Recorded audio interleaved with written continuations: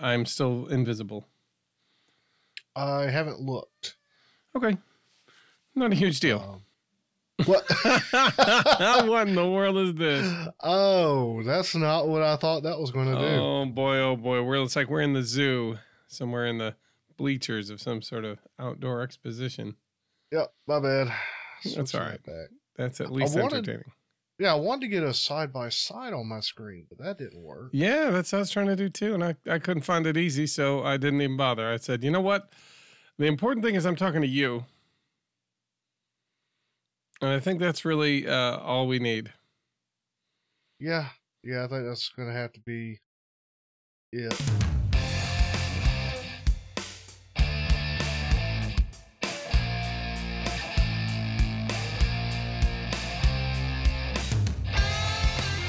Welcome back to the Aviation RC Noob Podcast.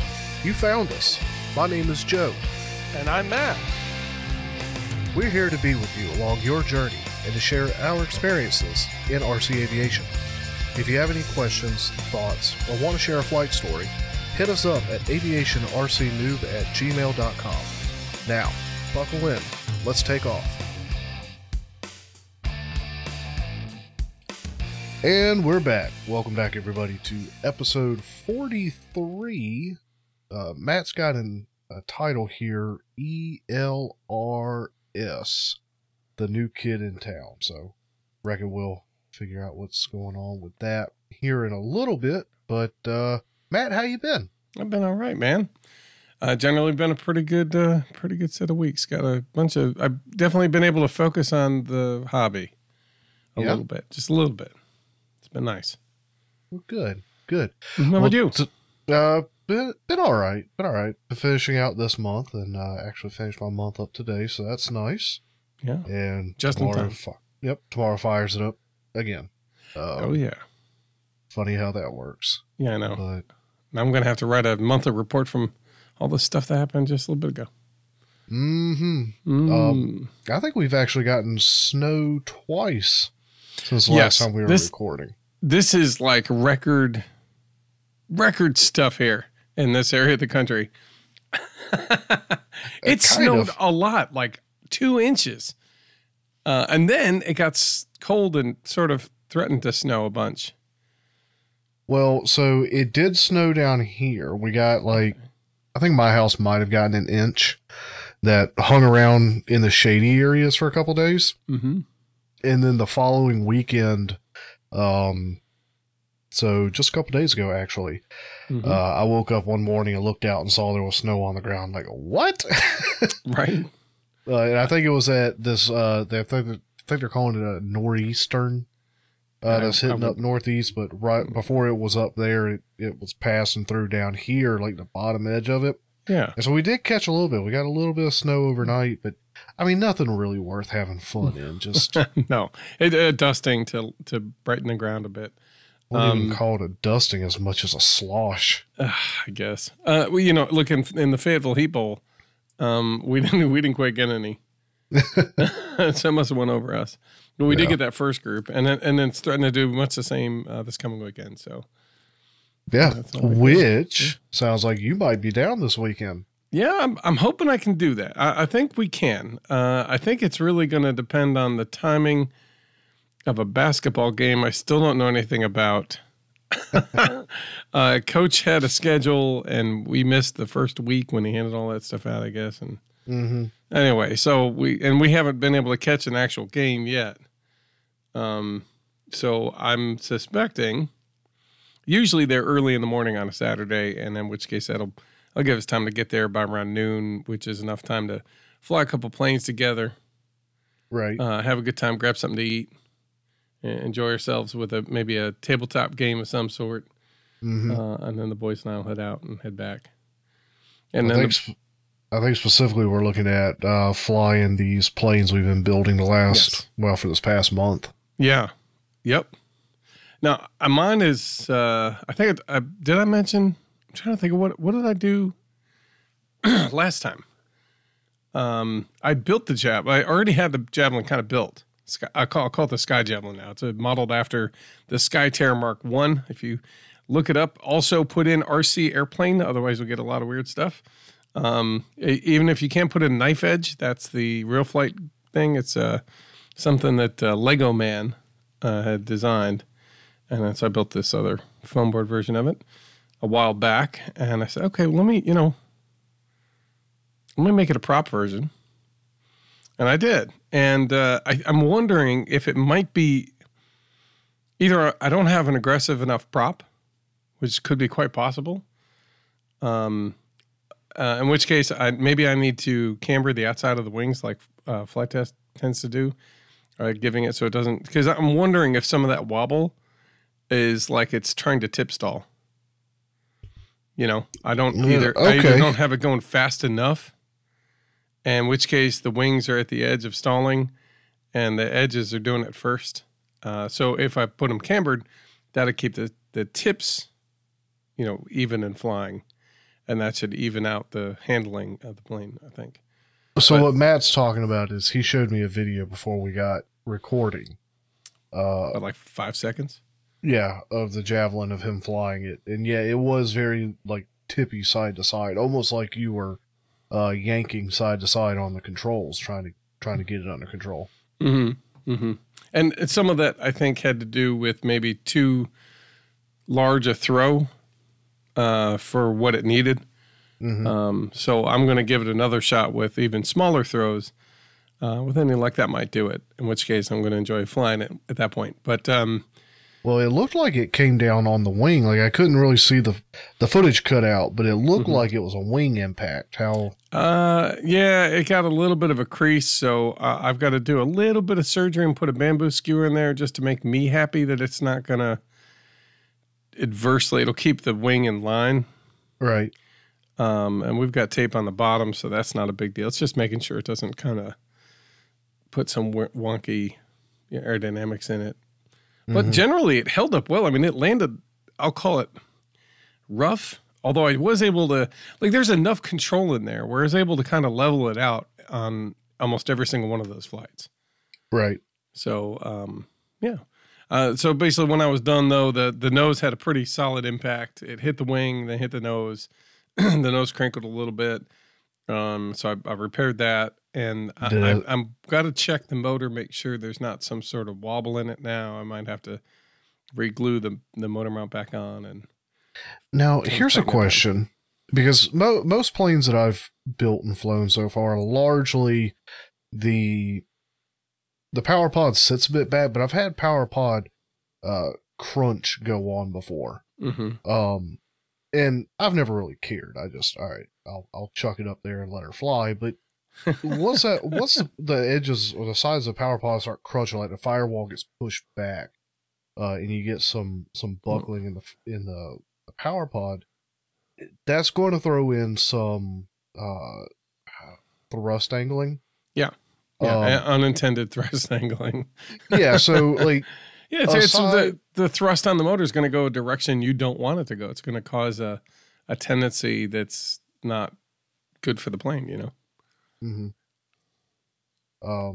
So, I mean, and I only just really thought about it. Like, I guess it's something I thought about when I picked the plane up. Like, oh yeah, I boogered the power pod, but you just chuck it up in the air and you fight it anyway. Yeah, no, I think for the most part, like with the power pod. Usually when you kind of crunch it, you also kind of create a slot inadvertently where the barbecue skewer holds it in, and that still keeps it lined up for the most part. So the angle change isn't huge. When you have a nose and it's just like glued to the nose, if that nose isn't straight, you're kind of in trouble. Like I'm going to have with the 7 if I ever nose it in. Possibly, although I've got a conversion for you, so. I know you do, but at least to start out with, I want to fly it as intended. I think you'll be all right. And even like if it does and it kind of gets a little off, you can cut the back of that to create a hole, and then you put the power pod in there. That power pod will be the straight piece.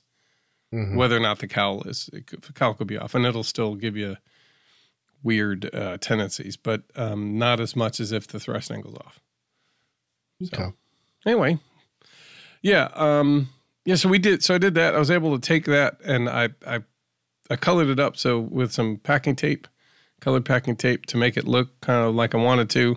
It's got the Aviation RC Noob colors, blue, orange, and white, with a little bit of black. So it's just the way I wanted. It also happens to match the model in real flight pretty well. So if you take a look, and real flight was a 758 and whatever, you'll find it. Just take a look for it. It's an awesome plane to fly, which is why I designed it in the first place. Why I said I want to make one of those out of foam. Mm-hmm. And I think last time I indicated that the reason what it sold me, when you look at the remarks on the plane itself, it's designed for true jet engines and thrust vectoring, which would basically take the 1,300 degree exhaust and shove it onto the ground until the plane got in the air. So it says, look, when you're ready to take off, don't turn it downward until you're ready to give it throttle and get in the air. You don't want that pushing against tarmac. It will melt it, and it will set fire to the grass. So yeah, don't land or stay idling on the ground for long. Mm-hmm. It's like, wait, what? Yeah. And then that's when I read it was like, oh my God, those are real, RC jet engines. That's no joke. So, okay. Yeah. So it sold me. It had me a hello. So, and then I did. And so I went out to the field. I gave it a handful of tosses. I think I had it right about the edge of the center of gravity. It was kind of like I was wobbling on a teeter-totter pretty like back and forth. So it was pretty hard to control. And I think I also had my throws way too high. I know we talked about it, but I didn't listen to us. Mm-hmm. Bring your throws real low when you start. Anyway, yeah. So I did that. That was a lot of fun. I got the that I mentioned I had the quad that I was looking to get together, but I'd actually gotten it together. I went outside and I flew it some. I've got about 10 or 15, a couple batteries on it, which was nice. Zip around the yard and go around the house, and it's a good quad, a lot of fun. It's the Tiny Hawk 2 freestyle. Okay. And of course, just as I get it together, what happens? There's a third. It's better. Oh, okay. The quad market is very fast paced. So just as you kind of get familiar and working with the one you like, let's say, it's a Tiny Hawk 2. You're like, oh, this one's awesome. And then they're like, okay, now that you just finished getting used to this one, we got a third. It's amazing. Yeah, well, see, I don't know. It's tough keeping up with the Joneses. You really kind of got to go, look, this is what I want. Let me find something I like and leave it there. Yeah, like not hobby related, I guess, but also is because I use it for hobby as well. But like I gave up one. I'm talking about my computer. I've never had like the top, the best. You're not a millionaire. It's been good. Yeah. But even when I built my computer 11 years ago. Mm-hmm. Roughly 11 years ago was when I built this computer. Still running on it. That said, is it technically the same computer? Well, it's the same case. But since then, I mean, when there's been some upgrades. Yeah, I mean, when I built it, it was the motherboard, the processor, the graphics. Like I bought decent stuff, and then it was like that for 4 years before I did any upgrade. Okay, and then nice thing about a desktop is I can swap pieces out, and so it was. Yeah, I mean, I went a long time before I started really upgrading pieces, and now I think there's a hard drive that's not working anymore that was original to this computer. Okay. It's all the case, but I still deem it the same computer. But it's just. But that industry has that same keeping up with the Joneses. Just when you get it installed, they're like, "We've got a brand new one. It's way better. You should have bought this one." And you're like, "Dude, guys, could you give me a second to even see if this is worth what I wanted the first time?" Holy cow! It's just fast paced. So you kind of, some people can keep up with it. Most people can't. And you know what? Get what you want. Get what you like. Yeah.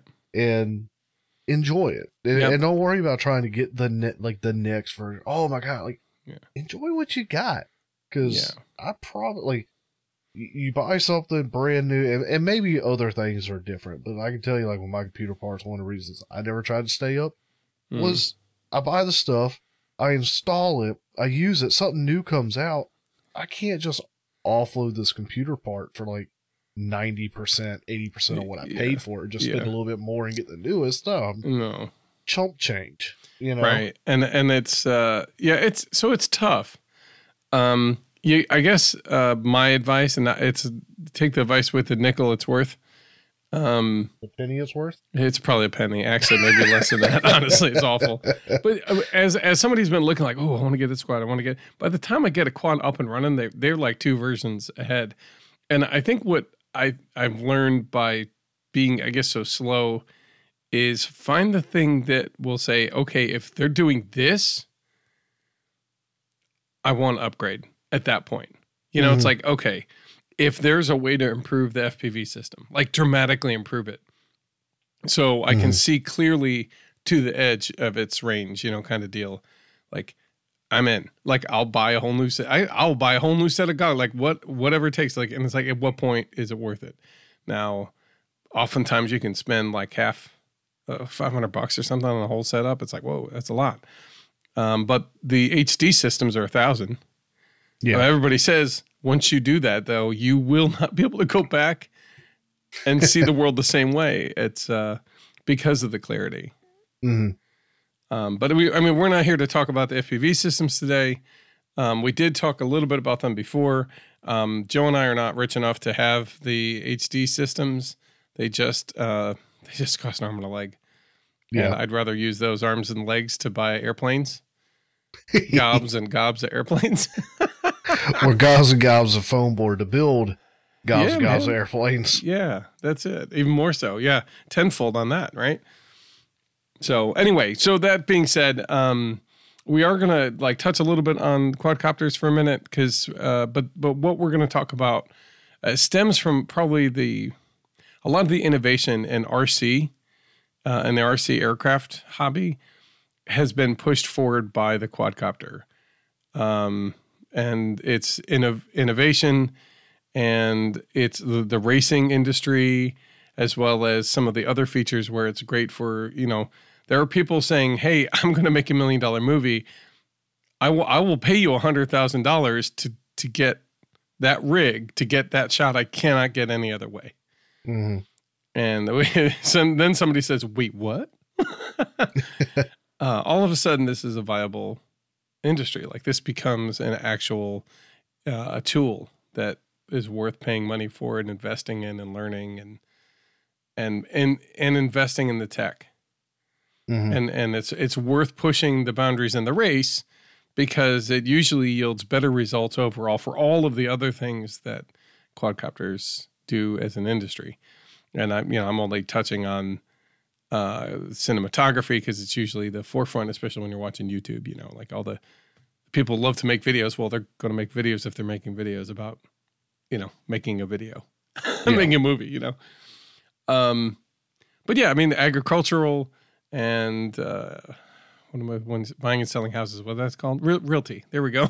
Real estate. Yeah, real estate and realty. Those are industries that are very common. Inspections. Yeah, I mean, they're also coming into play in surveying. Surveying and just aerial photography of locations where work is going to go on. Manufacturing plants, you know, they're getting up there and getting pictures of their land and their area to kind of see what they got. Yeah. And also, if you've got tall structures, you can bring those right up against the structure and take some pretty dang good photos and videos. On top of that, you can also do search and rescue. Maybe we might touch them on that. I think they're I'm going to butcher the name. Maybe I shouldn't even say it, but it's like the Care Bears or something like that. It's a group of volunteers who takes their quads and uses them to help assist in searches for lost people. You know, if forest ranger says, "Hey, we lost a guy. They went that way. We're going that way, but we need to cover other." You know, and they'll send like 5 guys or 4 guys who volunteer. Like, yeah, I'll bring my quad out, and they'll just go and they'll survey the countryside and just, follow likely paths and see if they can find them. You got me wanting to get a quad now. I know, right? Well, yeah, it comes with a blessing and a curse. Like, it's hard to learn. It's really exciting. It's a lot of fun. And for whatever reason, I want to learn the hard way. So I'm going through a lot of quads, but it's okay. You got the acrobatic mode turned on? Yeah, but the last time I didn't because I'm getting the feel for how to fly again. But when the acro mode's on, oh baby, watch out! I want to shoot that gap. Whack right in the side of something. It does not return to center. No, it doesn't. Nope, it just keeps going. It's awesome. And it's worth going and doing as much simming as you can. And I know we're going to talk about more of it. We're going to get into more details than that in other episodes. But this one, we're going to talk about the Express ELRS. Wait. What? Don't I get to go? Oh, I thought I haven't even talked about. I guess I did. Did I talk about all the things I did? Let's see. Sky Javelin. Putting together the parenthesis. Oh, I scaled up the quickie. The little quickie that I made after the Niskotas episode. Uh-huh. I made a bigger version, so I might be able to submit that for the thing. But it's going to be my first build in the Build-A-Rory contest. Okay. Or the Build-A-Rory challenge. So I'm going to build that tomorrow. Yeah, it starts tonight at midnight. So let's not waste any time, Joe. You can't waste any time. We still got an hour and a half. Don't worry. I know. That's what I'm saying. But once midnight hits, no time to waste. Anyway. Okay, I got you. Well, so that's going to be one of the ones I'm going to build. And if I can build that, finish it, and see if, chuck it, see if it flies, I'll probably make that as a submission as well. Along with the Prandtl and the Sky Javelin. So, and the Marabou. I finished putting the skeleton together, and I've been looking at skins, doubling up those inner formers. Made all the difference. It is now a very solid connection. It's a very solid plane. And I basically have like clips that kind of hold those center formers in to each other. Okay. And they're on pins, so they don't rotate they set normal. And then the struts keep the wing at the 10-degree dihedral. Okay. And keep it, and it's solid. Like it's not going anywhere. So I'm really pleased with how that all turned out. The problem is that was going to be my first or second Build-A-Rory build. I had it all cut out and ready to go, and I went ahead and started building. Yep, kind of DQ'd yourself on that one. Yeah, I did. But that's okay. I don't mind. I'm excited about it. And then I decided what I'm going to do with the skins. I was looking at a bunch of different things. I was thinking about getting monocoat and just doing that. I was thinking about doing Doculam, which I might. But I think my first attempt is going to be, I'm going to take the vegetable bags from the grocery store. Those super thin. Yeah, okay. I'm going to cut off the bottom so it's just a ring. And I'm going to slice off the lettering so it's clear. And I'm going to put that on there with some. So I saw some guy who did an ultralight like FT Scout or FT Spitfire size build that was 100 grams because it was no paper, just a little bit of carbon fiber, and all of the interior panels. Anything that wasn't like a structural support piece, he basically cut out and he put this thin film, similar film to those vegetable bags. Okay. And he basically, heated them so they're taut.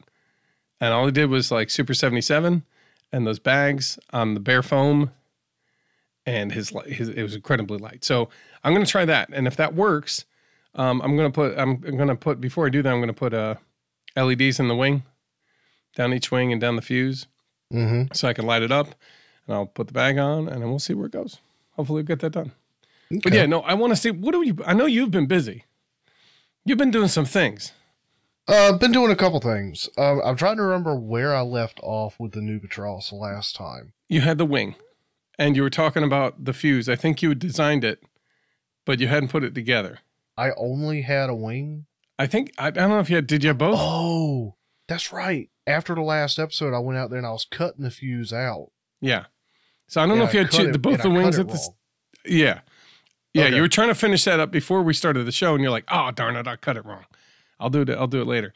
But I can't remember if you had both wings done. I think you did. Yeah, I had both wings done.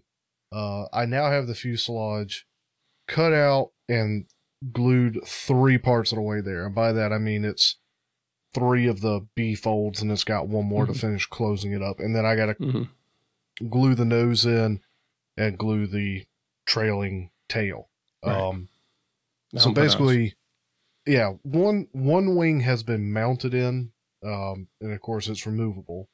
I need to basically I need to cut the hole in the other side of the fuse so that that wing can mount in, and that'll have both wings mountable.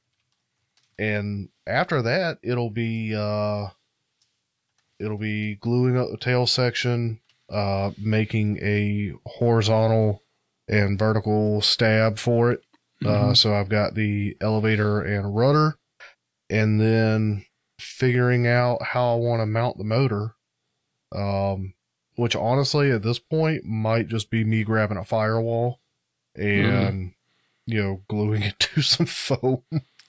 That's what that's what I did with the Javelin. I literally glued it and I taped it. Yeah. And that's all it needed. Yeah, I think the Mark 1 version of this is just going to be, because we're kind of coming up on the end. I know you're going to be coming down. It's just going to be like, all right, let's just slap the rest of this together, and then right, I can fix it in version 2. So yeah, exactly. There's that, and that's not tons of progress, but it's a little bit of progress. Well, it's starting to look like a plane now.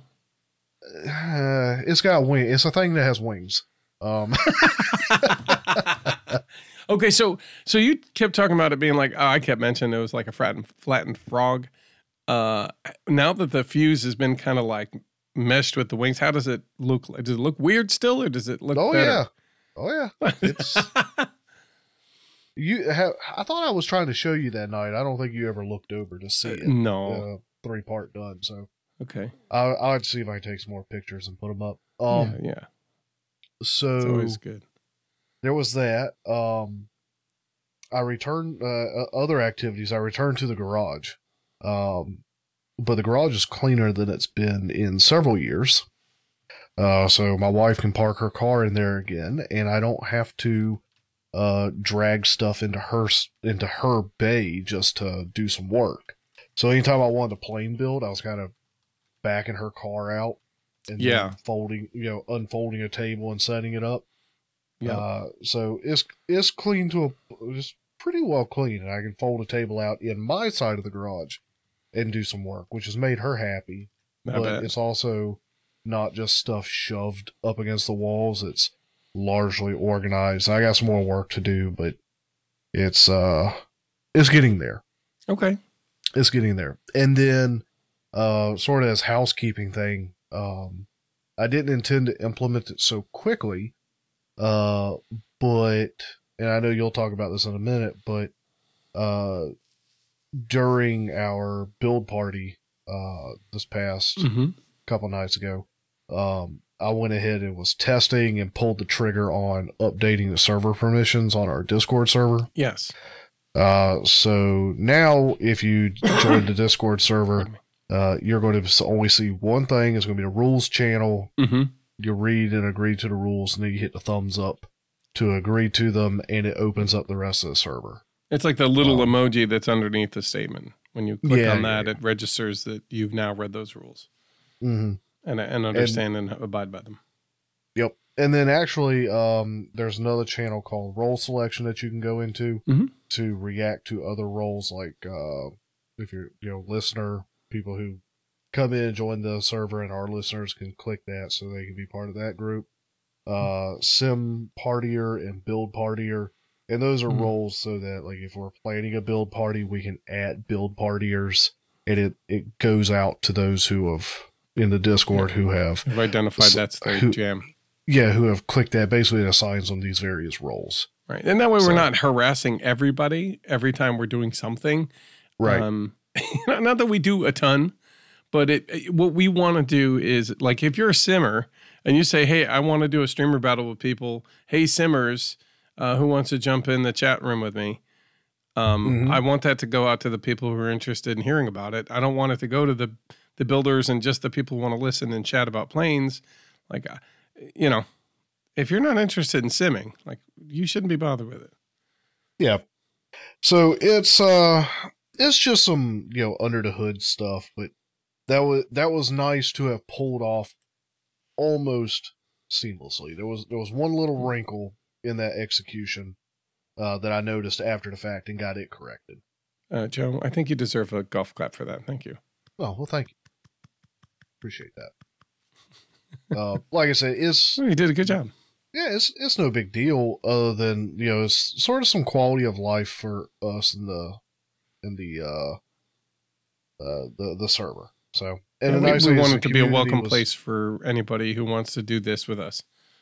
Right. And it just sets forward the ground rules and the expectations. And, our community was great. Not everybody that's in the community has gone through that process. But there's a lot of people that only pop in on the rarity. So, a lot of our guys have already, clicked to accept rules and nothing was said. They just like, oh, okay. They're formalizing some stuff, and no, there was no big interruption. It just went. So that was nice. It was nice to see. We got a real accommodating community. Yeah. And very good stuff. Hey, if they feel like that's a pile of poo and they would like to tell us about it, where should they do that? Should they send an email to aviationrcnoob@gmail.com? No, they should send an email to Matthew@aviationrcnoob.com. Oh, I think they should send it to Joe at aviationrcnoob.com. He's an implementer. Okay. No, ultimately, seriously, if there's something you think is a good idea that we might all benefit from as a community, reach out to us, let us know. We want to make this a better community for everybody. Yep. Cool. Thanks, Joe.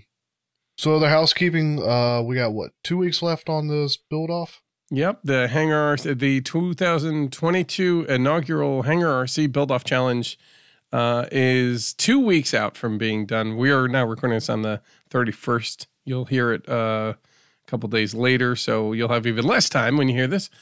And you may have missed it even, but we hope you didn't. You can if you want to hear about the rules, you think you can slide a design in under the bell, you can go to thehangarrc.com/buildoff. And if you have a submission, you make the submissions to buildoff at thehangarrc.com. Mm-hmm. And it's basically Valentine's Day is the final day for submissions. Okay. Yeah. And we like to say thank you to all of the guys who won the mugs. They sent us a handful of pictures of them enjoying their favorite tasty beverage inside the mug that they just received, that they just won from the contest. Yeah, that was nice. That was fun to see those come in. Yeah, that was really cool. So they've been through the Discord. I'm going to make a post on Facebook, kind of putting them all together. And once again, congratulations to you guys who did.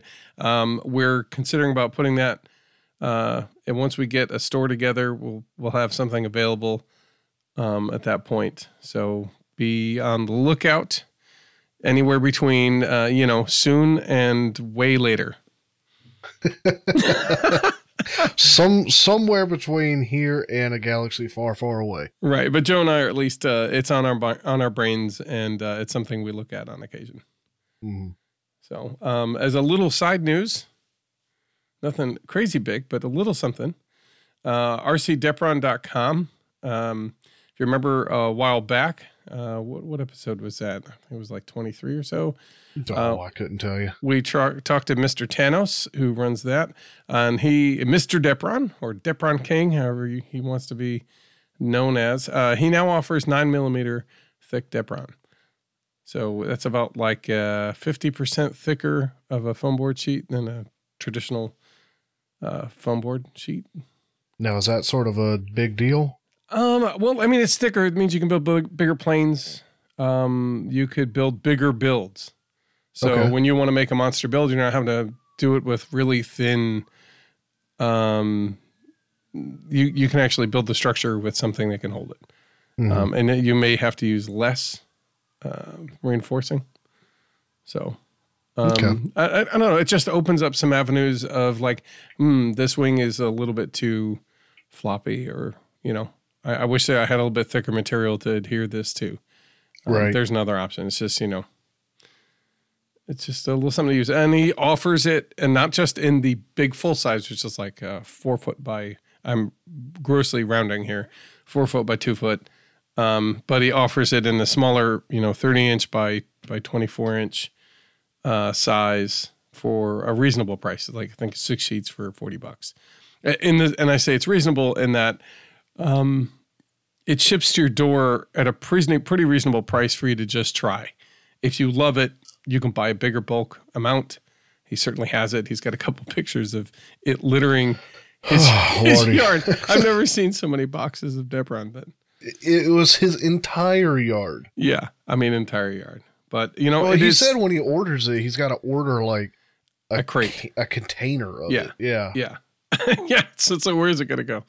Anyway, so he does his best for that. But I just want to look, if you're a Depron fan or you're still interested, know that there's an additional offering. I know some people are always like, well, I don't know about Depron because it's a little flimsier. Maybe it's not, but it doesn't have the paper backing, so you need other ways to reinforce it. The 9mm might be something that kind of might wet your whistle to give it a try. So I wanted to bring that up. And I know the Hangar RC has got some things in the works.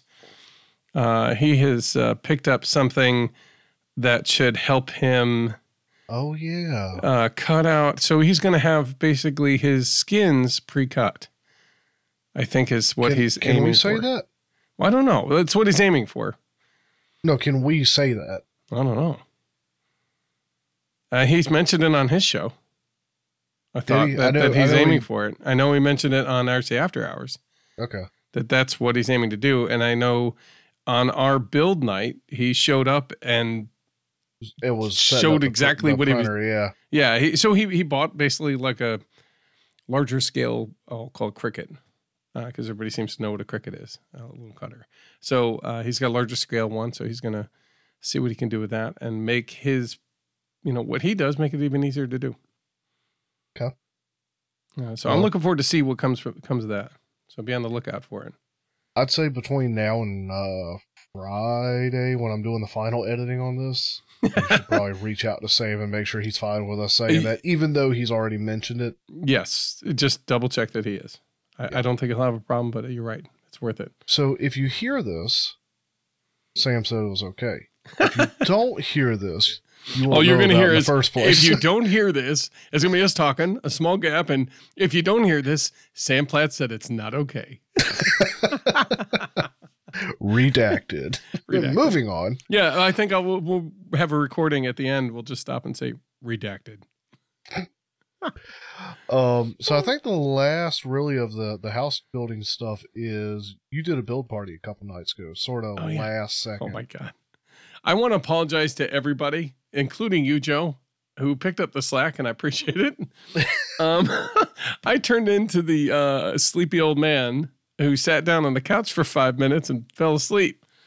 First off, you announced this build party like the day before. Like the night before / morning of, like I said, build night tonight. Let's do it. Let's have a great time, right? And I'm like, this is gonna be great. And I knew I had time, and I knew I was gonna sit down and build for sure. There's a bunch of other people who were like all kind of chatting, like, oh, I can't wait to build this or that. Mm-hmm. Like this should be good. And it was coming close to the end of January. I wanted to have one in January, even though it was impromptu. And I'm like, cool. I'm a little tired. I ate dinner or something, and I was kind of getting a little sleep. I'm like, I'm going to take a 15-minute nap, and I'm going to feel like the world is taking me by storm, and I can finish up the night with the build party. It'll be a great time. And I went and took a nap, and Rip Van Winkle said it was time to sleep, baby. Yeah. And I get a call from Joe, a little text or call saying, hey, Matt, isn't that your build party that I'm hanging in? Didn't you call this thing? I'm like, oh, heck. And I woke up and I realized what time it was, and I was like, oh, my gosh, I'm so sorry. Yeah, I was still on the drive home from having been out of town, but I popped in just to hang, even though Discord on my phone is terrible. I was just hanging with the guys and listening, but yeah, I called you, and you were... Oh, that's awful. So I apologize to everybody who came to the build night. It was a great time. I had a blast, and I built I finished up the Marabou, that reinforcement they're talking about. And what else was I working on? I was working on the Javelin a little bit, and I was working on something else. I was cutting out the Quickie, so it's ready for build night. Okay.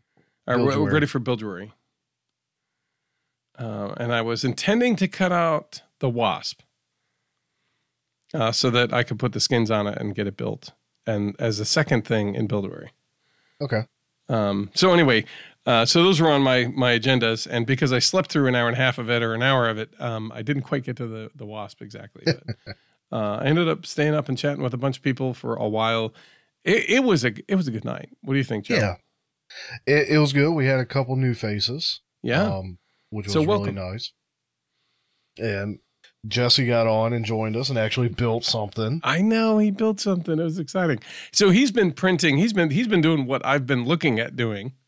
He's been 3D printing using lightweight PLA, an Eclipson model, that one with the wing kind of like a jet, and then it has return wings that go to the tail, effectively. Okay. It looks like a V and then a reverse V. Okay. Like a box. I don't know. I wouldn't call it a box wing, but it's not a box wing. Yeah, no idea.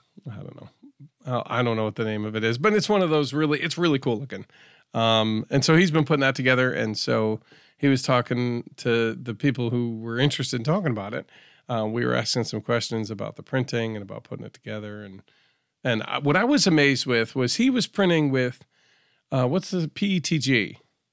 The stuff you make the water bottles from, right? Okay. He printed his canopy with that. And it's a double layer canopy. Like there's an inner and an outer layer. It's not solid and it's not a single shell. But it was incredibly see-through for what it was. Like it was still like almost as if you were in, with the bathrooms with the warbly tile, so you can't really see anything. So it was like that. And he said, yeah, if there's a way to kind of put a smooth layer on top, this would be like crystal clear. And then I was talking about like, well, what if you put epoxy on it? Or what if you I've got this stuff called XTC 3D, which is the stuff I clear coated the submarine with. Inside and out. And when it's done, it's like a glass smooth finish. And I was like, that might do it, man. And he said, oh, I'm going to have to try that out. Nice. So it was cool. It was cool to really hang with so many people. We saw, was it Devin?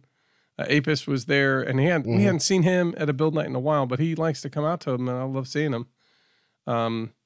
Richard was enjoying his mug with us, as well as I think with Tony. Tony came out. Although I think I missed Tony. Yeah, I think he did. No, Tony showed up later. He did, yeah, so you saw him.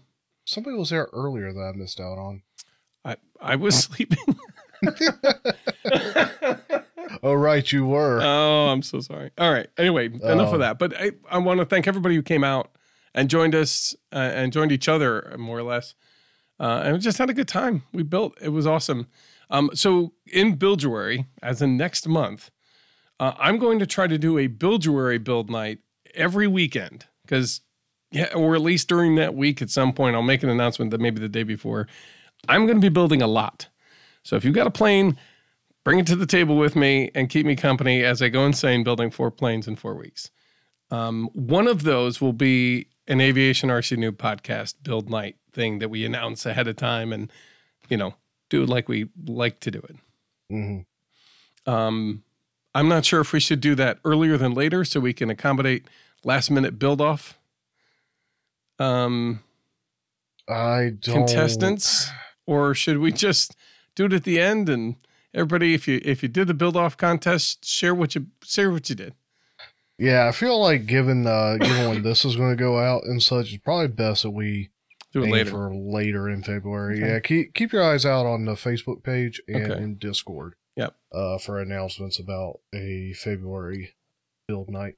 I have my Scout STEM night is the 19th of February. So I could do it the 18th. That wouldn't be bad. I'd probably be cutting out all the stuff I'm going to bring to STEM the next day. So, yeah. Well, we'll figure out a date. We'll get it out there. All right. Sounds good. All right. Now, Joe, I tasked you last week. I put you under the gun to come up with a plane to give us a history about. You did such a great job last time. I was like, dude, I want to hear more. Well, we'll see how it goes. My notes are like 5 lines long on this plane. So, well, that must mean that you know this plane inside and out. All right, give us what you got. Okay. So it's a mystery plane, by the way, to me. Yeah, I hadn't told Matt what it is. So Matt, don't go do any Googling. Oh. But I want to paint a scene. If you happen to know this, I didn't know anything about this plane. All right. So If earlier it's a today, balloon, I'm going to be disappointed. no, it's not a Okay. balloon. All right. It flew. It has motors. There was forward motion that keeps it in the air. It is an airplane. Okay. Um, so while I was on the road today, I was like, man, I don't know what to do, what to talk about for the plane. And so while I was sitting at a red light, I quickly hit YouTube. It was like, I just searched for some planes or some ideas. I found a video. I was like, so many planes, top list, this, that. Right. And so I started listening to it while I was driving down the road, and one struck me. I did a little research on it, and so here we go. Let me paint the scene for you, and if you happen to know what it is, just go ahead and call it out at some point. This is where we insert the chimes of imagination. It is World War II. Naval mines have been in use. Ooh. Okay.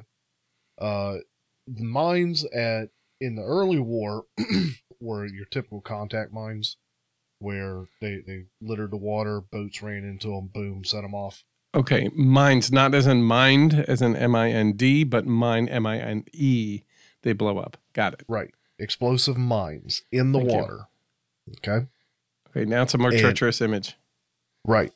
And again, originally they were contact mines. Boats went into them, hit them, set them off, big explosions, destroy ships, like sink them. Yeah. But then they were also using them for anti-submarines, anti-submarine operations. And so I think most of your mines got put out in entrances to passages or bays that would mine all that, or common routes, or routes that they thought ships are going to be taking. So you've got all these mines, but then the Germans come up with a different type of mine, one that could be put beneath the surface of the water, a good ways down. How far, I'm not exactly sure, but a little ways below the surface. Okay. And did not require contact with a boat to go off. Oh, it was the pressure wave of the boat going over top that would set it off, yes? It was the boat's magnetic field that would set it off. What? The magnetic aura of the boat would set off the mines. All right. Specifically, as I understand, and I don't know a whole lot about these mines, it had to do with how the boats cut the vertical magnetic field of the Earth's magnetic field. It was how when the boat would displace it, sort of. Yeah, it alters it. It cuts it. And I say cut specifically because that's how magnetic fields interact. Gotcha. How things interact with a magnetic field. All right. And so by cutting it, and the boat was above the mine, it was cutting the field in such a way that the mine could detect it. Okay.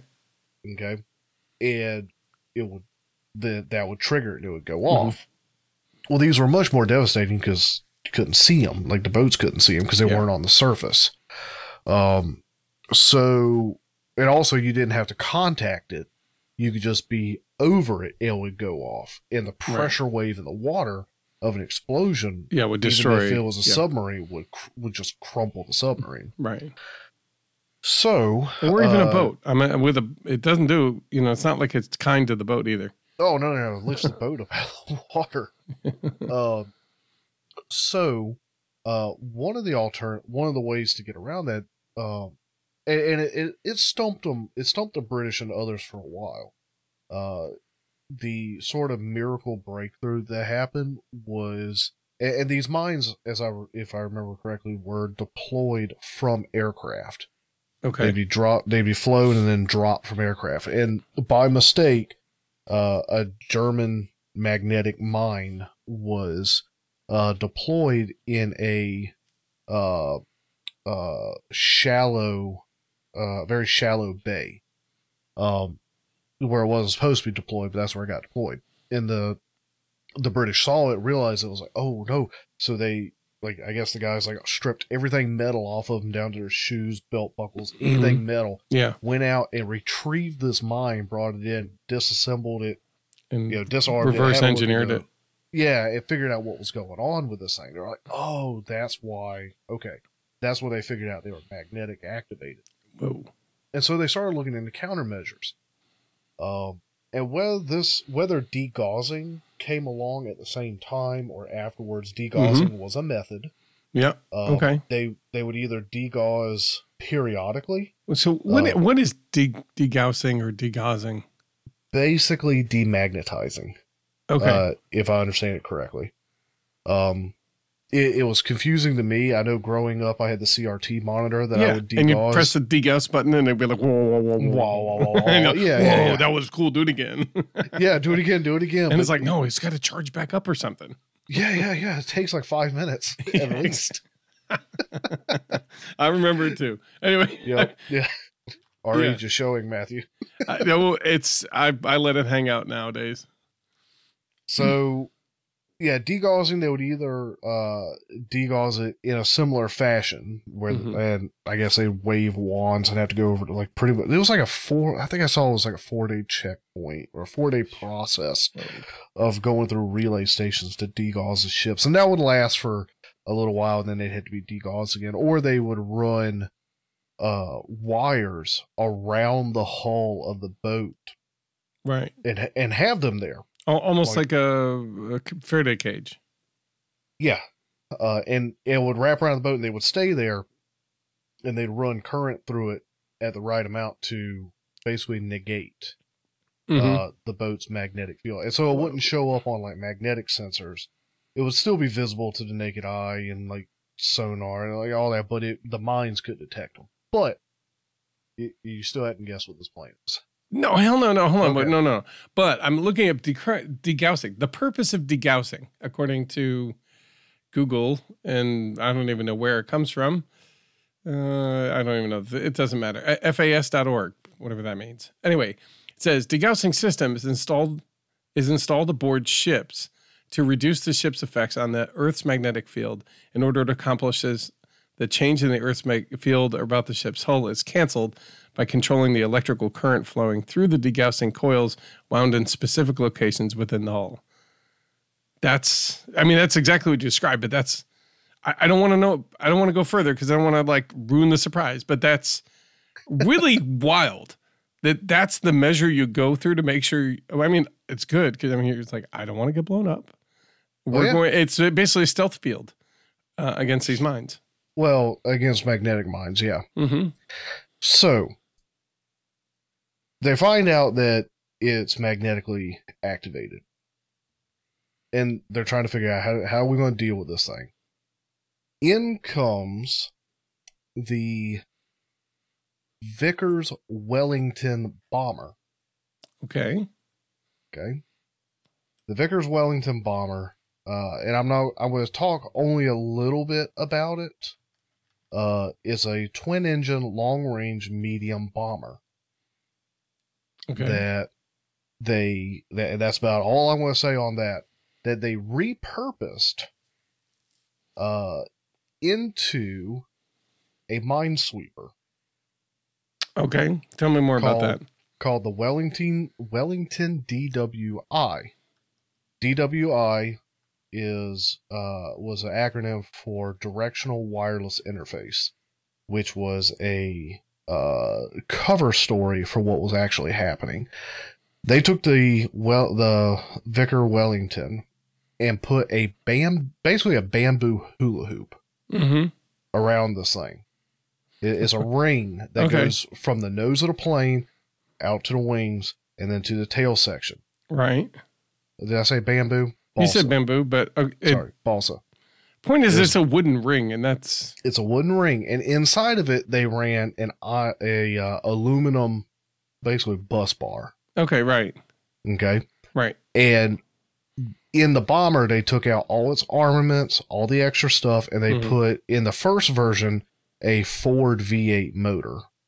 Okay, Ford V8 diesel motor to run a generator to power the aluminum coil. Okay. So that it made a magnetic field. So it's like a giant transformer coil on one side of the transformer, creating a field. A magnetic field. Which is probably probably aligned up and down and sharp, much like a ship's one would do. Mm-hmm. And they would fly this bomber at low altitude, 30 to 65 feet above the water surface, at very low speed, slow enough, but still fast enough to not be killed.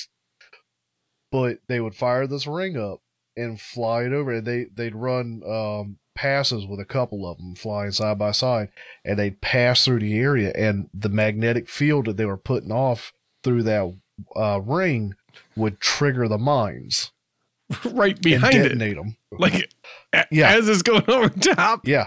It's just columns of water shooting up past the tail of the plane. Yes. Exactly. Imagine, oh my God. Oh, boom. All right. We made it past that one. Whoa, boom. Yeah. We got another one. Keep flying faster. Yeah, well, they had to fly slow enough that to trigger. They would actually trigger it, but fast enough that they weren't above it when it triggered. Yeah, right. So they didn't get, I'll call it drenched with heavy water. They would have fallen back they've fallen out of the sky if they got hit with even if it's not a direct punch with the water, even if it was like a splash, probably would have been enough to set it way off. Mm-hmm. Yeah, that sounds pretty dangerous. It has a lot of a remnant look. Like the front of it kind of looks like the B-61, the Black Widow. Yeah. So you're looking at the pictures of it now? How could you not look this plane up? It's pretty cool. There's a couple of models and a couple of pictures of the first couple of pictures you'll see. And you had a very apt description. Yeah. So that ring that's around it, it's a 48-foot diameter loop that they would run that through. And I was wrong. It was fitted with a Ford V8 petrol engine. Okay. We'll have people call us and tell us that's wrong. So there were 4 of the Wellington. It was the Mark 1As that were converted. Okay. To the DWI Mark 1s.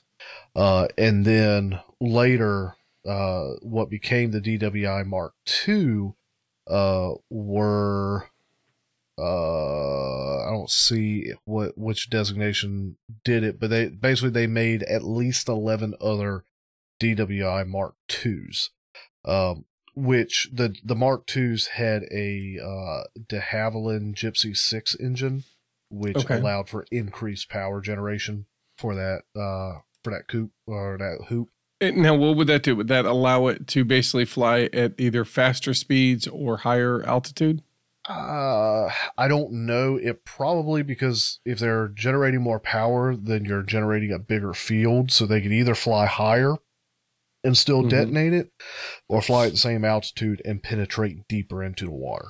Okay, now I'm looking at this thing, okay? And there's a couple pictures of it being built, right? Like the skin is off.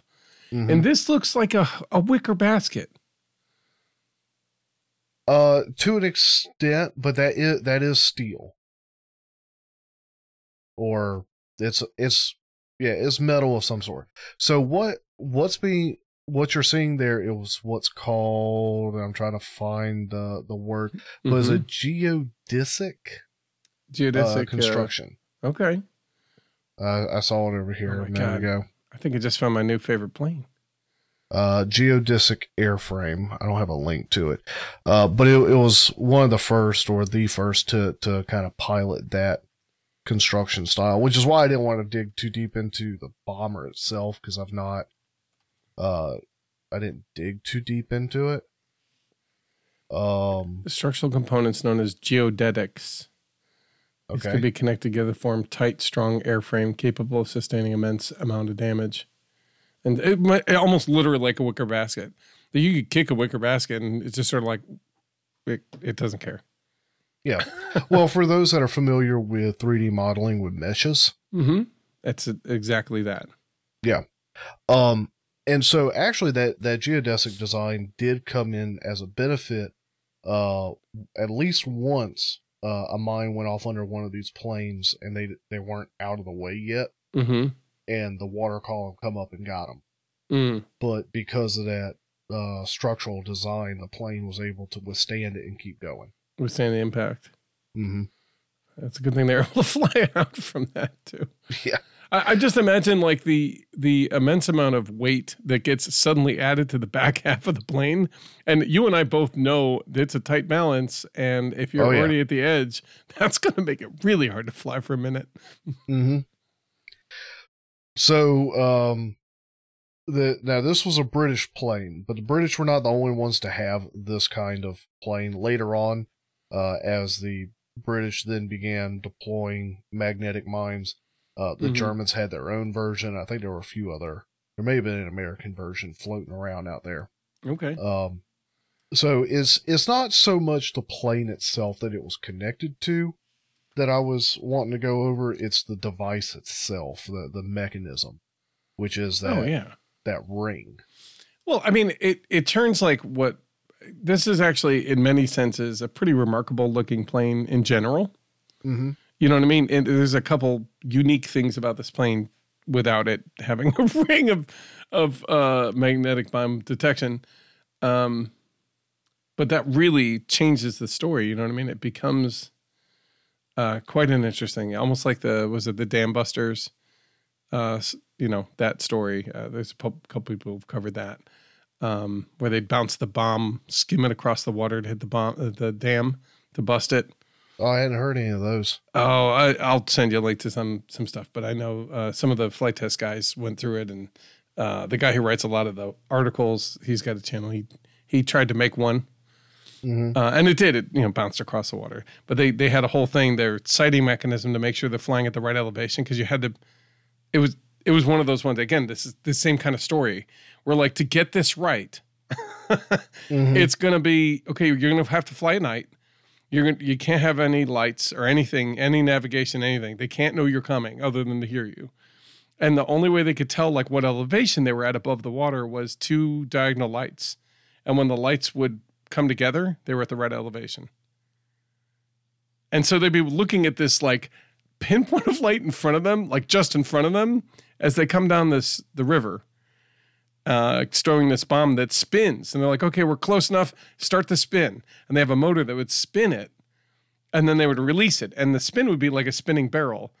And it would literally bounce along the water and hit because it couldn't hit at the water edge because the explosion wouldn't work. It had to be just above the water. So it would be bouncing so that when it hit the dam, it would explode there. The impact of it hitting the dam would set it off. But in the meantime, this dam is heavily fortified. There's turrets across the top with machine guns, and cannons, and aircraft, and all sorts of, and they're trying to get in underneath all that. And same kind of story where you're like, wait, you doing what?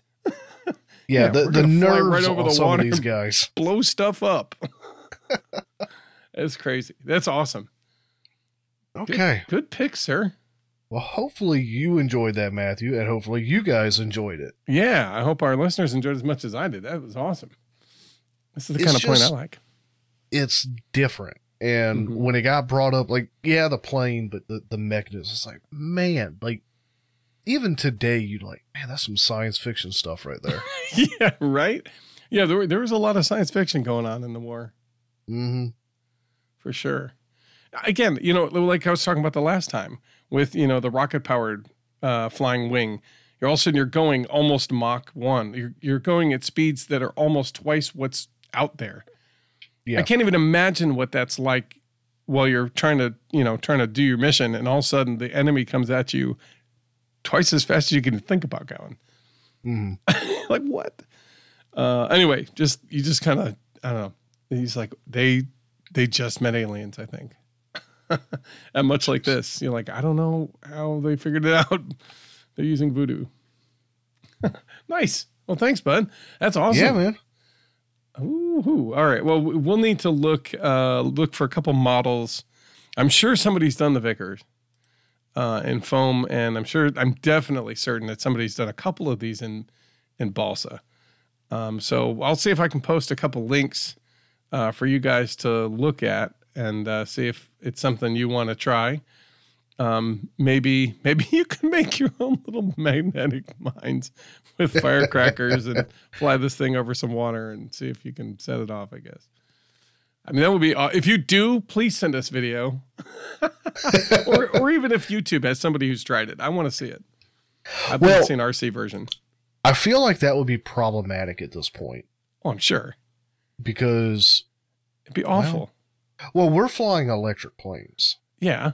Imagine how that magnetic field would interfere with the radio reception and servo control and all that.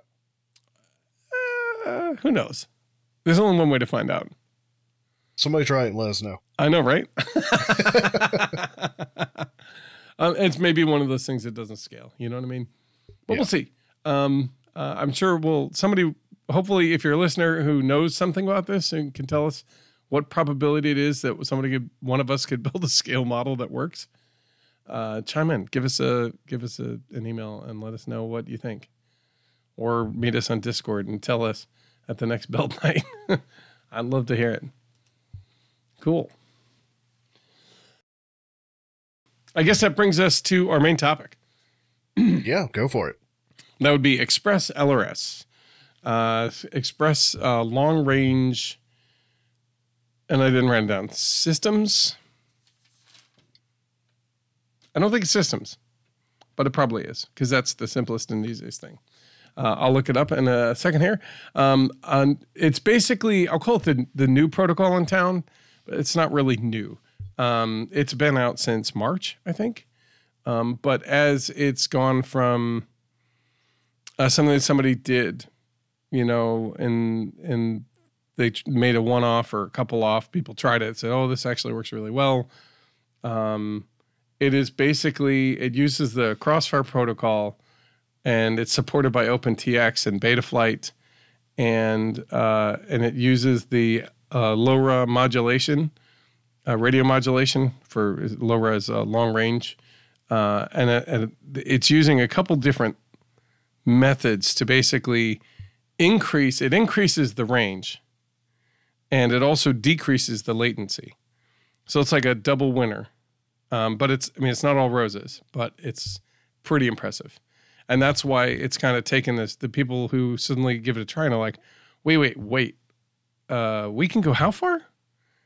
2.4 gigahertz. Everybody says you can only go about like a mile and a half. That's all you could ever think about, which is like what, 2.5, 3 kilometers. And everybody's like, yeah, that's all you'll ever get. I mean, just the way this wavelength is, this is how it's going to be. Well, the way the antenna, I guess, is situated and the protocol is set up and the power structure. So what it is basically really low power requirements to send wavelength of really good distance. And we'll talk about the how far and the latency in just a minute here. So the pluses to this system. I'm going to go over the pluses. I'm going to go over some minuses. And I just want you to be aware that it's out there. So a lot of us seem to have moved. If you were on the old Tyrannus system and you have like a 9XD or what is a Q7, I think is the latest version of that had OpenTX. Everybody's moved who either has that. It seems like a lot of the community has moved to Jumper T16s, or I even have a multi-protocol module that still it doesn't have OpenTX, but it's got something similar, the Jumper T8. But there's a Radio Masters, which have broken off, and they all run that same protocol, right? They all run OpenTX, and they all have a module bay in the back for an FR Sky module or whatever. And it allows you to kind of swap out one radio system's hardware for a different radio system's hardware. Before the 4-in-1 chip, that was pretty much the only way you could basically use more than one manufacturer's radio system, right? And I've got a radio system here that I'm showing Joe, and this is actually the FR Sky R9M. Okay, and that's the long range module that basically Crossfire has been in this game for a long time for long range. They run on 900 megahertz, and so it can go for 10 miles, 30 miles. Okay, and of course the further away, the longer the latency, and the 900. I thought your chart here has crossfire at 50 hertz. Where are you looking? That's different. We'll get into that in a second. It's a 900 megahertz radio length system. So we run 2.4 gigahertz. I got if you want long range, you do 1.2 gigahertz or 900 megahertz. Right. So basically, or 433. So as you're doing kind of like half wavelength steps, you are increasing the length of the wave, and therefore it has further distance per trough and further penetration. So you can go further the lower the wavelength. Okay. But I guess there's some trade-offs. I don't know radio that well, so I'm going to stop talking out my back end on that part. But basically, so one of the pluses is this thing has low latency, which means that instead of sending a packet, and let's see, Crossfire sends packets at 50 hertz. That's 50 times every second. 50 times a second. Mm-hmm. Okay, and that was like the best. Now you could update and upgrade the Crossfire, and the max you could send packets out at 150 hertz. Now that was like the gold standard, and everybody's like, dude, it's rock solid. It's not going anywhere, and it's not a bad system at all. But the packet lengths and the way Crossfire protocol sends things out, the actual like module, it's a longer packet. Right, it actually sends out more information for longer, and that time means that's how long it's got to take to send out another packet. Right. So that's where your latency gets down as low as maybe 150 hertz. Now, this new Express LRS has found a way, and we'll talk about it, that basically you can change that. Now its base at 900 megahertz frequency can send out packets at 200 hertz, so 200 times a second. And as much as with the 2.4 gigahertz frequency, it can send it up as much as 500 hertz or even 1 megahertz, 1,000 hertz. So it can send out packets with incredible frequency, which means that your controls are going to be tighter. Right? Your plane, even though it's really far away, is getting more information. Even if it misses some, even if you miss 3, you're going to get the 4th one at the same time you would, at like half the time you would get like a Crossfire packet. Right. So even if you miss a couple, it's okay. You're still getting such response rate that you probably wouldn't even notice it. And I think, and so what you end up having is more packets per time, which means faster responses. And if you're a racer, you're going to notice. And at this point, you're almost at the point where you may not even be able to, I guess you'll be able to tell, because you can tell how, like, as you're flying, how your craft is responding, whether or not you're seeing that response, even through the we're talking microseconds of delay through the video system. You're really almost like your reactionary milliseconds. Time. Right. I don't know. It all stacks up to be, the differences are tiny. Yeah. And so this would probably just feel better, and that's probably all you would notice. Mm-hmm. Like, oh, this is more responsive, which again, in a race, that might make a big difference. The bigger the latency, the worse it is. Now, if you're flying pretty far away, that latency gets higher and higher and higher as packets gets dropped. So the more packets you send, the more responsive it'll feel. Okay. And so what you're looking at is the actual, this chart here basically shows like the total latency. As you increase in let's say just 2.4 gigahertz, as you increase the refresh rate of the signal going out from 150 hertz, the delay is somewhere around 12 milliseconds. Or is it microseconds? MS? That's milliseconds. Milliseconds. That's what I thought. Micro would be the mu. Ah, right. Thank you. Gotcha. Good old Greeks. And then Crossfire is at 11 at 150 hertz. Then when you get the Express LRS, At 250 gigahertz, it's down to 3 seconds, a little bit under. No, that's 7.8 seconds. I'm sorry, it's smaller. And then Express LRS at 500 hertz a second, it's down to 5 milliseconds. So that's a third. You're getting 3 packets sent out in the same time as the best that Crossfire could offer, which is some of the best that's out on the market before Express LRS. Okay. So when people started seeing this, they're like, whoa, what the heck? And I believe Happy Model paired up with these guys to start creating the product. And then now the other exciting part about this is open source, right? So it's not proprietary. It's not secret. Anybody who makes a module, their stuff will talk to anybody else's receiver, right? So if you don't like the one receiver, you can buy from a different guy. Now, the only difference is their tolerances. Are they going to meet the specs well enough to have a reliable product? Right. Right. And that's really what you're going to be comparing. Like, do I buy a product from somebody I know and I trust who's going to put together a good quality product? It may be more versus something that's just cheap and that'll probably work and it'll be fine. And that sums up almost all of RC and a lot of other things. But it's something you want to look at. Like, certain brands get a reputation for, they just put something together and they put out because they want to see what sticks. The quality control is not as good as some other companies, I don't know who they are. I just know that it seems to be, that's just the way it is. So be on the lookout for that. If you know somebody who's heavy into this, ask them what they'd rely upon, and then they'll tell you the makers to steer clear from, or some of the makers these guys will steer you right. You know what I mean? Okay. So now the next thing is range, right? So that was the other big plus when they started going, no, you can go really far, right? At 2.4 gigahertz range on 10 milliwatts of power, 100 milliwatts of power. You can, some of the guys at the 500 hertz refresh rate were going out to 33 kilometers,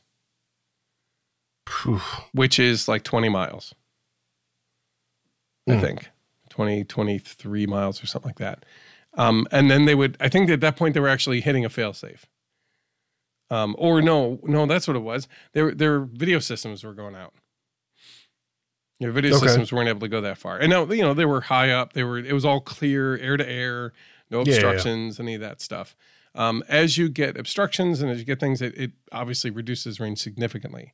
So if you're a quad flyer and you're going behind buildings and doing some crazy stuff, this just means that your signal will be better for longer.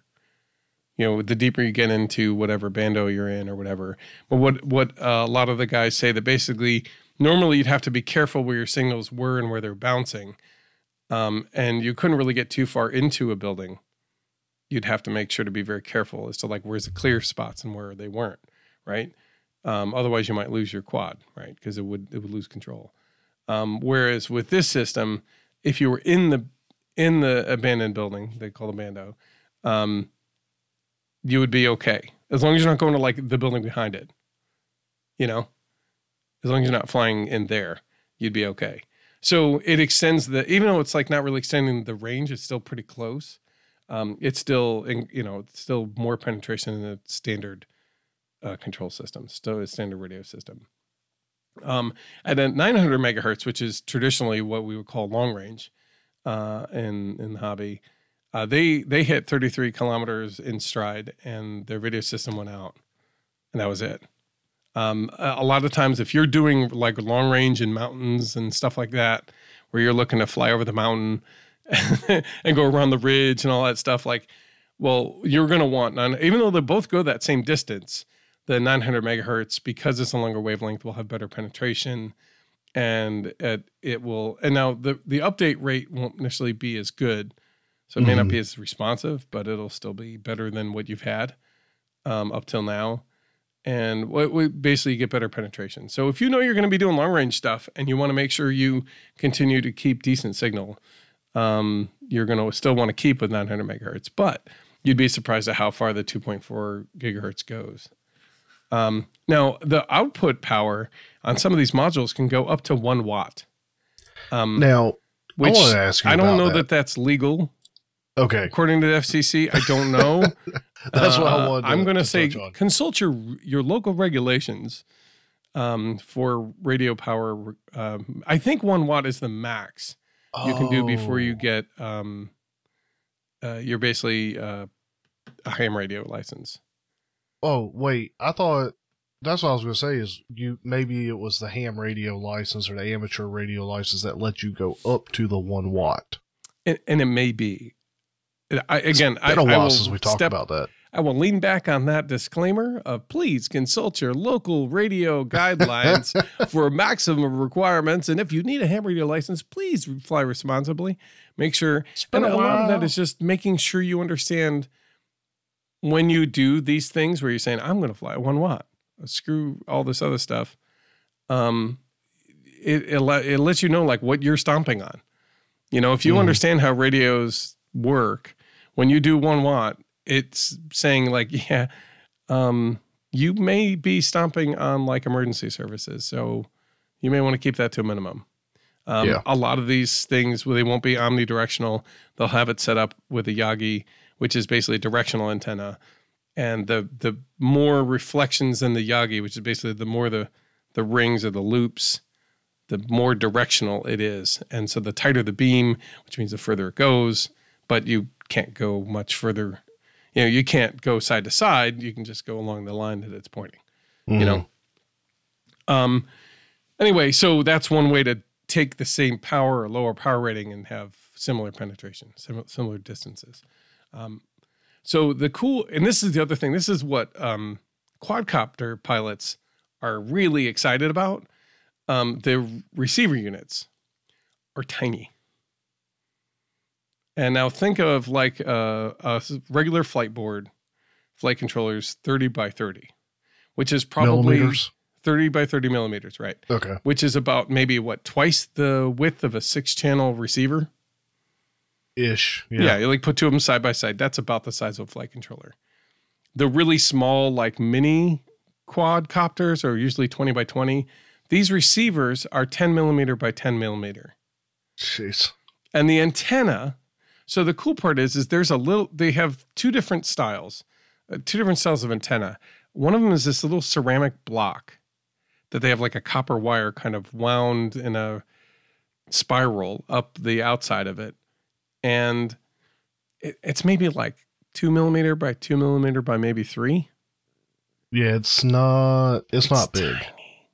And so the thing is everybody's like, wait a second, we don't have to have an antenna flopping around to get sucked up into a prop and then I'm done for the day? And it still like penetrates and does all the fun stuff that we like to do. It penetrates out as far as we normally would fly. This changes everything. Like this is amazing, right? Or you can still, there's another version who still does the T antenna, but it's smaller. It's 2.5 times smaller than the traditional, like the antenna you traditionally have to use for like 900 megahertz or that kind of range that you're getting. Mm-hmm. So it's still better than it was, you know? So basically they have 3 different kinds of receiver unit styles. And I wanted to cover this because that was one of the big questions I didn't understand. Like you say, hey, I want to order Express ELRS. And I'm like, okay, cool. Here's your module. What receiver do you want with it? I'm like, I don't know. And they're like, you want PP, EP1, or EP2? I don't know. Do they talk to each other? You know, like I want to know that they're going to work. And it turns out that the differences are the antenna and the processor. So on the PP, ELRS PP, it's called PP for power pellet, like Pac-Man. Oh, okay. And it runs on the STM32 chip, which it has a little bit less power, but it's really fast. And so that's like the lowest latency one. But it also uses, we'll get into one of the minuses. The protocol it uses kind of has less information that it sends through. But it's super fast. The only problem with that chip is it's really hard to get with the global pandemic. Like it's the one that's like causing everything to skyrocket. Like nobody can get a hold of this chip, right? No, yeah. Because if I remember correctly, The STM32 is a pretty popular chip. Yes. Yeah, I imagine it is. If it's hard to get, and it must be on everything. You know? So the ELRS PP, it's tiny. It has a ceramic antenna. It has this very low power, very fast processor unit. Again, very, very fast in that the way it processes its packets and stuff like that make it really, really efficient, I guess. Is probably the best way to put it, is what I'm saying, I guess. Then the other two units, the EP1s and the EP2, they use the ESP8285 processor unit. And that unit, the neat thing about that is it has Wi-Fi on board, which means you can connect to your Wi-Fi and update it through Wi-Fi. Like you can update the firmware on the receiver. On the receiver. You can do it through the antenna like normally, but you could also do it through your Wi-Fi. Like you just like dump it to it. And you could also set your settings. Like you change your settings. You do more things that way. Now, I don't think it's entirely enabled yet, but they have that in mind and it's coming. Like it's, as they develop it and continue to push more features out, especially as quadcopter pilots are demanding more from these boards, like, this is amazing, I want more. And they're like, I know you can do it. And they're like, well, we're figuring it out. It's one of the features that's there. And this is so tiny. Anyway, it's amazing me how tiny it is. So anyway, EP1, the difference between EP1 and EP2 is the antenna, right? Mm-hmm. Both of them have the same process. They both have the Wi-Fi. The EP1 has the T antenna. So it's a long antenna with a T top. And I think it's like a quarter wavelength for 2.4 gigahertz, which means it's not very, very big at all. And that is ideal for if you're flying a wing or you're flying a plane, and you can kind of stick it out in the wing and let it just be out there, put it on a stick or whatever. A lot of quadcopter pilots try to shy away from that. Right now, they basically kind of strap it to one of the arms and hope it doesn't get sucked up into the prop, which it always does on a crash if it goes wrong, and they just keep a couple extra antennas, I guess. Jeez. Yeah. So, but when they see the ceramic one, which is what the EP2 is, it has a ceramic antenna. They're like, I'll take that, please. Mm-hmm. And usually with the EP2, like they're not going to get as good a range, I don't think. But the trade-off is you don't have an antenna that's going to get damaged in any way. Like it's tucked away. It's inside of whatever you've got, and there's nothing that could hurt it, really. I mean, you'd have to really take a hard crash and put it on the surface. Yeah. Which you're probably not going to do. So with the EP1 and that T antenna, it's connected with an IPEX4 connector, which is a pretty popular connector for most antennas. So you should be able to get replacement antennas pretty simply and easily. So let's see. I went through what the differences are, which is basically the antenna style, the range you're going to get from that based on the antenna. The latency you're going to get, the EP's latency is going to be higher. I mean, by a little bit. And it has Wi-Fi. But right now, trying to order a ELRS PP power pellet is going to be very hard. So you may be kind of relegated to an AP1 or AP2. Let's see. Compatibility. If the build in your box that sits on your transmitter is a 1 point something, and the firmware that's on your receiver chip is 1 point something, whatever build they are, if they're both on that same major build number, they will talk to anyone that's out there that has the same level of firmware. And then once they go to a major revision, 2, as long as both are a 2 something, they will talk. Okay. So and that's one of the, and that we'll get into, that's bring up one of the downsides, which isn't a downside for everybody, but you got to be a little bit more tech savvy. All right. So talk me through if I was going to get my Radio Master yeah, up and running with this, and you know the state of my Radio Master. Yeah. Dang good. Well, yeah. Well, yeah, but no, it's generally like most people use their stuff. It's, you don't have a ton going on in there. Yeah. So what I mean is, that like it's fairly recently updated as of like, I don't know, a year ago. So like what would you need to do? What would I have to do to run ELRS on it? Well, you need to update your OpenTX to, I think, a 4.3. Okay, close. That's where ELRS is being included in the OpenTX software firmware. Yeah, in the software. Yeah, exactly. And as long as it's updated to that, I think if you go on the ELRS GitHub page, or so they're frequently asked questions, they'll explain exactly which version. And I've dipped out of that page because I was looking at the Vickers. I don't know where it is right now. And I didn't write that. I don't think I wrote that specific thing down. Maybe it's in some of this other piece. But basically, if you're in some of the later builds of OpenTX, it will include the ELRS base in it, so that when you buy a module and a receiver that goes with that module, you can plug it in. It will recognize what's going on. And I think then you have to load your Lua script, which is basically like a little program within OpenTX that loads all the features and allows you to get in and change the features. So you can change, and that's how I was talking about. You've got these different 500 hertz refresh rates. Mm-hmm. You can change that. You manually go in to the Lua script and change how fast you want to send these out. Because when you change those rates, and we'll get into the downside of what you're doing is changing your packet length. Right. And you're changing what information it's allowing to get passed through. And what you're doing is you're losing button functionality or switch functionality.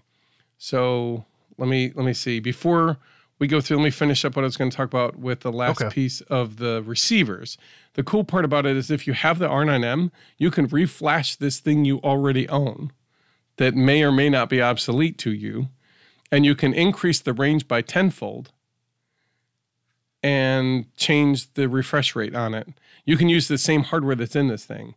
And the basically, R9M being the FR Sky. The FR Sky module. R9M 900 megahertz module. And you can basically update it with this new firmware, and it will be ELRS. And you can even do the same thing for your receivers as well. And one of the things that's neat about this is you set a pass code, and as long as it's not the same as anybody else who's out there, which, I mean, I don't know, you put it as your handle, and that should be enough. Like for me, I'll set it all as FoamyDM. And I doubt anybody else out of the field. Well, you can go in and mess with me if you want. But I find it to be very unlikely that my passcode will be, you'll probably have yours as whatever goose or whatever you're going to make it. Maybe make it as I love cats. I don't know, but whatever it is, it's yours. And then every receiver has that passcode. As long as it's powered up, they'll see each other and say, "Oh, okay, you're like me. Okay, we're good."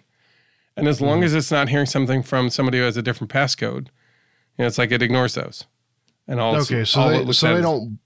they bind on the passcode, not on a binding process. Exactly, and which is essentially what the binding process is effectively a bind code. Just it's not actually written out, but they effectively do that. In that case, I got to get receiver memory going with my transmitter. I hadn't figured that out yet. It would be in the ELRS receivers. Like it's in there already. Like you. No. I mean on my transmitter. With my other receivers, I hadn't gotten receiver memory. Oh, okay. Like where I switch my plane and it switches the receiver and it just pairs right up. I have to rebind every time I switch planes. Oh yeah. Well, I mean, and you still may need to do that with the other ones. But this one would be using this module. It sends out a passcode. It talks to the receiver that's powered up saying, yep, I'm the same passcode, and you don't have to worry about them. And you may still have to rebind the other ones, but this would be fun. Yeah, you probably should, because that'll make it simpler. It's just something I hadn't figured out yet. No. That's good. And there's tutorials out there, and when you get a need for it, you'll go do it. Yeah. Let's see. There's light versions. So if you have one of those GamerPad style transmitters, they have like thin, slim versions or light. So they're thinner and they fit in that slot in those. And so that's really the only difference with those is that they fit those gamer style transmitters. All right, let's see. I already indicated the receivers will work as long as they're the same, like 900 megahertz works with 900 megahertz. 2.4 gigahertz works with 2.4. You can't mix the two. They're two wavelengths, so they're not going to. Yeah, that makes sense. Right. But I already talked that basically if you have a 900 megahertz transmitter, it doesn't matter what receiver you have. As long as it's running ELRS with the same wavelength, you're good. They will talk. Okay. Which is pretty cool. So that leaves a lot of functionality and versatility for a fleet, right? And then the big thing is like how many channels does it support? It's great for quads because quads don't need a ton of channels to pass through information-wise. But they always basically start with 4 full resolution channels for sticks 1 through 4. And then they basically limit, depending on which mode you're going to do, like how small the packets you're going to send out, it'll limit. Now, maybe in our show notes we can summarize this, but I'm going to talk through it really quick, and then we'll move down to the downsides. Yeah, go for it. The standard mode has 4 2-position channels sent for every frame, and you can increase it to 8 in 1.0, and it gets dropped in 2.0, like the versions, the 1.0 version or the 2. So that might be a reason why you drop back to the 1.0 ELRS firmware. That's because you want a different amount of channels that get sent out. Or you can do hybrid switches. Hybrid switches 8 mode, which is 1 2-position channel, aux 1, channel 5 is set for arming. Then 6 times 6 switches that are 2-position, 3-position, or 6-position, and they're set as aux 1, aux 2 through 7. And then 1 16-position auxiliary switch, which I guess would be a pot. A potentiometer. Yeah, I was about to say, who has a 16? Oh, a pot. Yeah, a potentiometer. Gotcha. Right. And then the 6th position. What's 6th position? Well, if you notice the 6 buttons on the top of your transmitter for the Radio Master, that's a 6th position switch. And you click on one. I mean, you can configure it that way. How about that? Oh, okay. It's not, you can switch it however you want. But when you click on one, you click the next one over, the other one turns off, right? So essentially you're having a 6-position toggle. Okay. Is effectively what it's set up as. You can change that. Use for those yet. Yeah, exactly. I me neither. I haven't figured that out either. I'm sure there's a great thing, but that'll be a different day.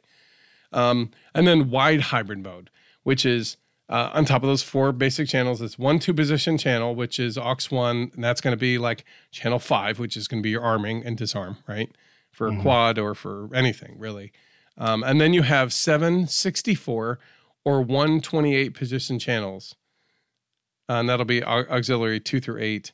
And then you'll basically be able to go in through Lewis script and figure all that stuff out. And those are clearly pure potentiometers. Those are those sliders on either side of your, or the back of your transmitter. They're the potentiometer knobs,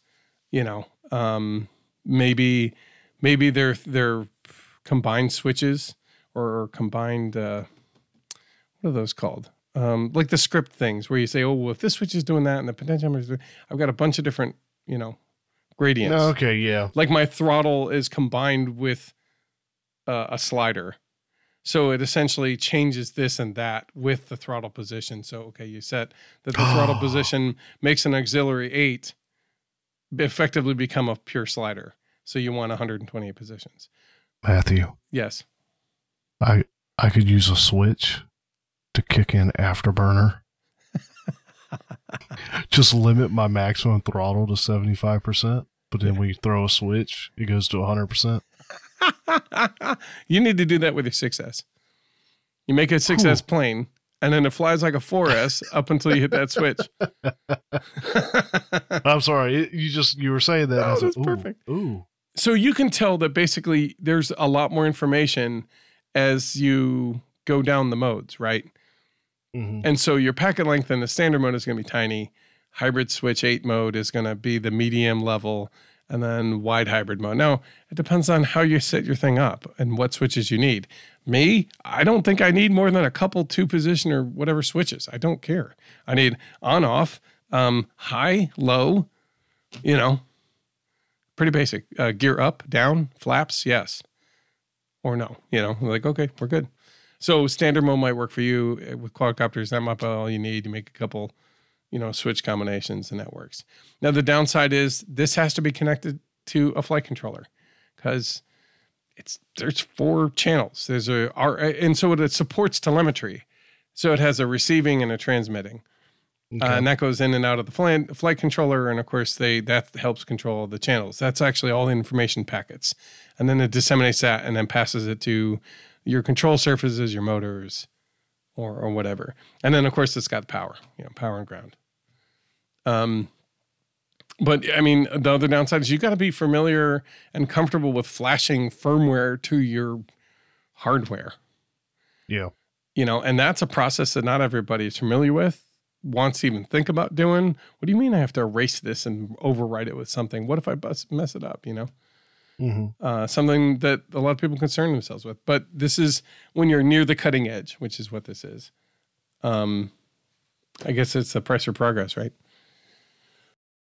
I'm sure at a point it'll be all old hat and it'll all be just stuff that you do in the OpenTX, interface. Yeah, as it all gets figured out and people work on more efficient and friendly ways to interact with it. Mm-hmm. Yep. And again, as it becomes more popular and robust, it's going to be used for different things. The cool part is it can be used for. It's designed to work with a flight controller, so it can really be used with like any type of craft. But like that also limits kind of how you use it, I think. Mm-hmm. And then like one of the pluses is the bind phrase because it just talks, right? The bad news is it's got a bind phrase, and if somebody, I guess, wants to be a jerk and figure out your bind phrase, they could really mess with you with like their transmitter. Oh, check this out. I don't know. I suppose the downside. So it seems like the downside, and maybe the downsides are limited information is what you're trading for speed, for the refresh rate. Speed and range, yeah. Yeah, for speed and range. Exactly. So, I mean, it seems right now like it's a winner chicken dinner for anybody who wants to try it. But it's also new and it changes fast. And in a month, it may be obsolete. True. Right now, we don't know. It hasn't stood the test of time, right? So anyway, so that's Express ELRS as best as I could describe it to you. And I hope that helped you understand what it is, because you'll notice like right now, if you go to any like quadcopter videos, anybody who does those, they'll have at least 2 or 3 videos on Express ELRS. You go to Josh Bardwell. I'm going to promote a couple people that I just happen to watch. Curry Kitten, Painless 360, Andy RC.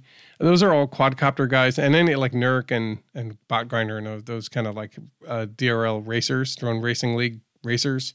Like they've got their own channels and they're like, yeah, they're involved in this too. So they're excited about it, but they're all like, well, there's some trade-offs. Yeah. But if you're long range, but I think most of everybody who's doing that kind of stuff is like, no, it gives us more freedom to do the things we want to do. And ultimately, I think that this might be something that will help everybody. Okay. We'll show some links in our show notes for sure, so you can check more information out on for yourself. We'll see if we can put some plane plans for the Vickers. If you want to build one of your own and try to put a bamboo ring on it. Balsa. Sorry, right. Balsa ring. I appreciate that throwback, though. Yeah. So I guess that brings us, if that's it, then I guess that brings us to what are we going to be doing in the next couple of weeks? Well, I'm going to be finishing up this glider, hopefully. Yep. And then hopefully Saturday, you'll we'll come down. Together. Yeah, we'll be mating it. Yeah. Yeah, I hope so.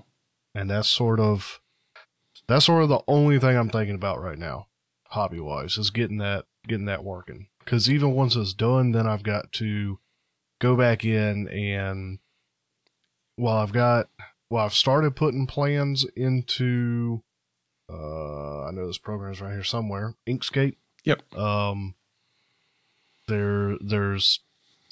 got more to do. Yep. So yeah. If you wanted to eventually be a a laser cut kit at least has to have like, I have a plan. Even if you took a picture of the plans and had that with the submissions, like if you drew something out and said, this is what it is, and be like, I'm going to make a digital version soon, I promise. I think, it shows them that you have the understanding how to rebuild it, Yeah. And we can all work from there. Well, good. What about you? I'm going to be building like a mad fool. So Build-A-Worry is upon us. As we finish this up, I don't know what time it is because all the clocks are 11:51. 11:51, which means when we finish this up, it is Build-A-Worry, baby. Yep. Yeah. Depending on how quickly we wrap this up. Exactly. So I'll be building the Quickie. I'll be building the Hanger RC's Wasp. I may be rebuilding the Marabou. I may also be going for something very, very, very, very simple. Maybe another walk-behind glider with a different motor system or something. Or making it somehow lighter with some of those bags. I know I'm going to be flying more of the Tiny Hawk 2 freestyle quad, like I did today. And I know there's one more plane in there that I'm going to build somehow this month. But in the next 2 weeks, it'll be the Quickie and it'll be the Hanger RC's Wasp. Okay. That was it's a lot of information this episode. Yeah. There's a lot of detail in it because it's not just your average, receiver and transmitter. Mm-hmm. And I just mean all around too. Yeah, man. So you're trying to talk to us about magnetic fields. I thought we were going to get a lesson, and if you put enough power in it, it generates this much magnetic field per power unit. Yeah. Anyway, anything else? No, that's all I got for now. Be on the lookout for Build Night announcements. They'll be coming. Well, let's work on getting out of here. Guys, as always, thank you for tuning in and listening. Hopefully you've enjoyed this conversation as much as we've enjoyed having it. Feel free to reach out to us via email. You can reach us at aviationrcnoob@gmail.com, or you can reach Matthew at aviationrcnoob.com, or me, Joe, at aviationrcnoob.com. Feel free to swing by our Facebook page, check it out there, because that's where we'll be posting announcements for the next build party, as well as our Discord server. I'll have a link to join the Discord in the show notes below. You can give us a 5-star review in any of your favorite podcast hosting sites. It helps other people find us. There you go. And feel free to send us any pictures of things you got going on. If you're participating in Build-A-Worry, certainly join up in the Discord server, but send in pictures of what you've been working on. Yeah. Because we love to see that stuff. Even if you're not, if you're participating in the Hanger RC build-off, send us pictures of what you got, because we'd love to see what you guys are working on. Absolutely. And also, if you've got show ideas, if there's stuff you'd like us to talk about, something maybe new that's coming out or something you'd like to hear more about, let us know. All right. Matthew, anything else? No, man. That's it. All right. We're going to get out of here, guys. Thanks again, and we'll see y'all next time. All right. See you next time.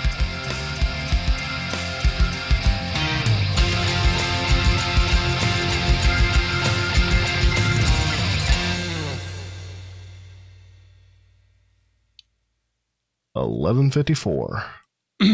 11:54. Baby, 6 minutes and it's time. Oh, I don't know why I do it every year sometimes. I know it's fun. It's madcap. I'm always interested to see who manages to make it to the end. It's only a couple. Yeah. All right. Let's end. Let's save this. Okay, it has technically flown. It is flown. It's even under control almost. Loosely. Yep. Nope. Oh, that's it. That's it. Oof. That's what she wrote. All right. That's it. There you go. Now you've seen it. That's the footage. Okay. I told you, I got footage. It's just not proud. That's as short as one of my flights. Yeah. Well, welcome to most of mine. Yeah. Yeah. All right. Ready to do this? Yeah, let's do it. Okay.